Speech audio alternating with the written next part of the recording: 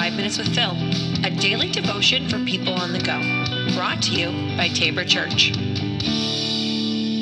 Welcome back to the podcast. This is 5 Minutes with Phil. All right, so we are back, and as I mentioned, we're going to close out this week with a summer concert series. And so here's, as I was looking for some songs here this morning, what I decided to do is kind of go a little bit further deep into, trying to find some songs that might have different meanings for people. So what did I do? I searched for it. Of course, Google is a good place to start. And I came across a humanist website. So if you're not familiar with humanism, ultimately, you can break it down and simplify and just say, ultimately humanists are atheists, and so they kind of just are kind of living just the human existence. A humanist thinking, there's all kinds of philosophy behind it, but I won't bore you with that. Ultimately, they're saying we don't really care about God stuff, but there was a website on the humanist website, and it was about good songs that are ultimately religious, or in its words or meaning, but they're like songs that we still like, though, because a good song is a good song for them. Now I'm going to take you to a song, one of the ones that they mentioned, which I didn't even think about until the time that they actually brought it up, was from a band called The Clash. Now, The Clash is a bit of punk.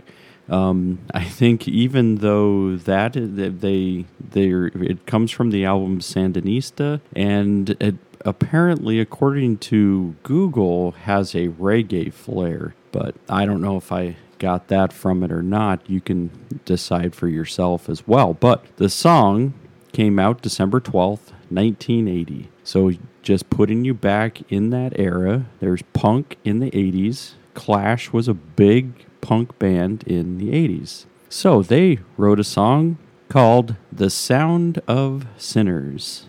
And listen to the way that it starts off. As the floods of God wash away Sin City, they say it was written in the page of the Lord, but I was looking for that great jazz note that destroyed the walls of Jericho. The winds of fear whip away the sickness. The message on the tablets was Valium. The planets from the golden cross, Lord, I'll see you on thy holy crossroads.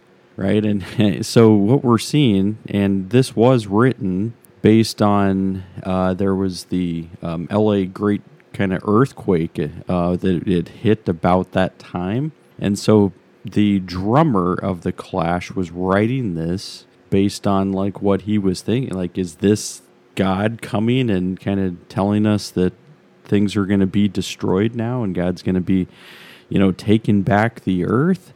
And so he wrote this song, and you can hear some of the things that happen now in the chorus. And the chorus kind of, it gets interesting. So the chorus says, after all this time, to believe in Jesus, after all these drugs, I thought I was him. After all my lying and crying and suffering, I ain't good enough. I ain't clean enough to be him. Oh no, oh no. And so here is the part, and this is where it was interesting. There's almost like the scare. Like you get an earthquake that hits.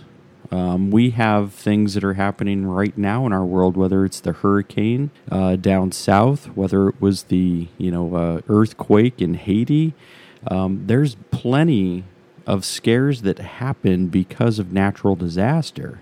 But it's this scare that kind of shakes him, right? And metaphorically, but also the earthquake, so physically.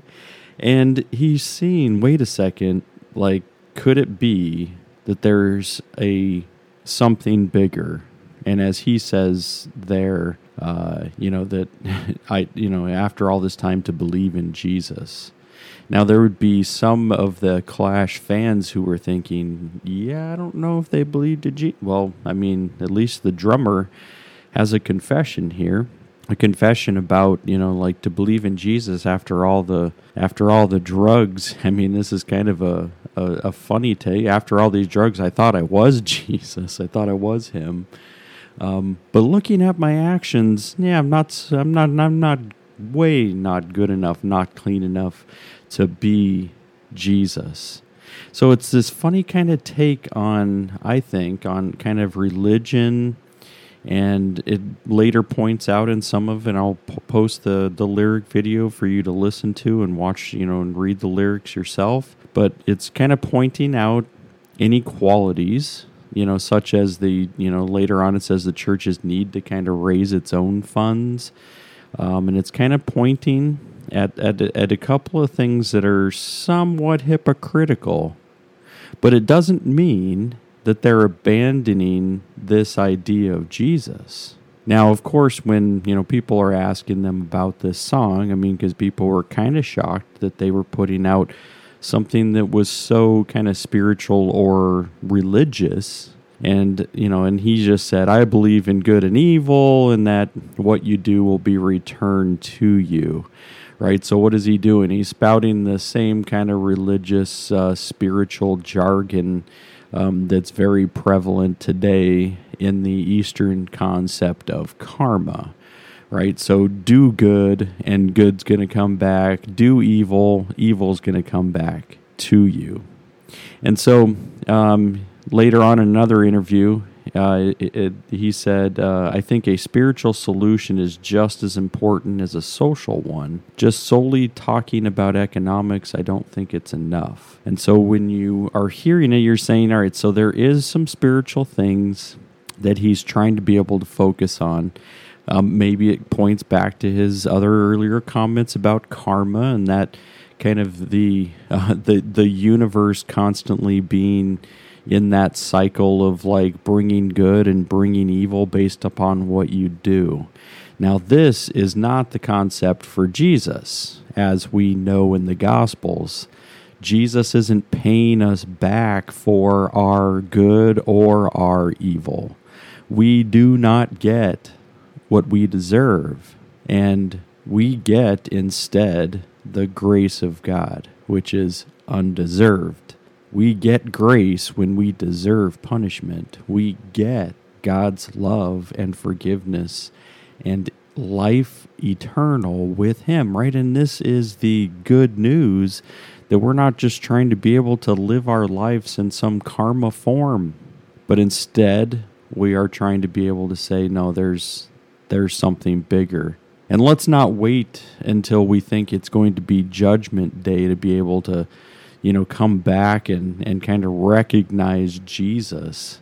Let's not wait until Judgment Day. Let's not wait until, destruction comes.